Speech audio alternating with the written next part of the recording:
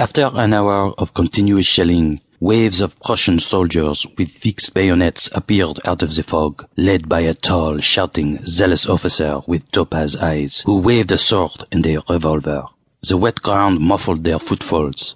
Bullets cracked in the air and smacked into the earth around them. Christian apprehensively yelled to the sergeant, "Here they come! Are we going to get out of this alive?" Claude didn't buckle down to anyone, but he knew they were in serious trouble. He had to show reassurance to the young lad. "Lad, I've been in tough spots before, but this could be my last one. When they come, stay calm. Take your time, aim, and eat something."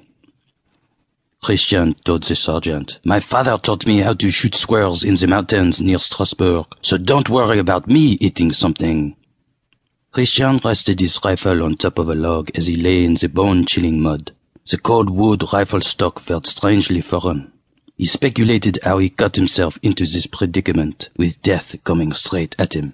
The long line of grenadiers appeared closer now, walking slowly and quietly. He could clearly see the dark blue uniforms with blanket rolls across their shoulders and spiked helmets on their heads. Christian carefully placed the rifle sights in the middle of one Prussian, let out a frosty half-breath, and squeezed the trigger gradually, just as his father had instructed him. The rifle fired and heavily recoiled as the man fell backward and didn't get up.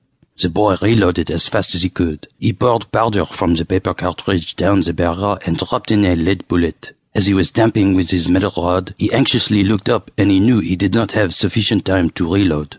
Panic set in and the hair on the back of his head stood straight up. A second Prussian was directly on top of him. Christian backed away with the metal ramrod still in his gun barrel and pulled the trigger. The rod shot straight through the soldier, with ends sticking out of his chest and back. The man looked at him strangely, tried to say something, and then silently crumpled.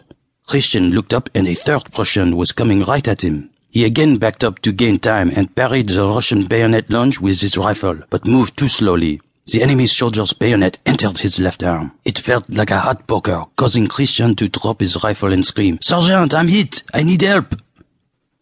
Claude was nearby, reloading his rifle, but appeared as if by magic as the Prussian was trying to finish off Christian. The sergeant hit the Prussian as hard as he could with his rifle butt, saving Christian's life.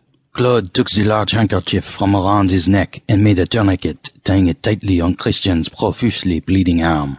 The boy's face turned white with shock. He began dizzy and began hallucinating, his hands and face clammy.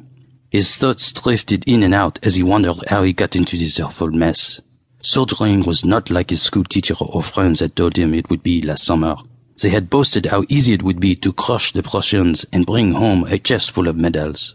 The lad was cold, soaked to the core, exhausted from loss of sleep and frightened by the death around him.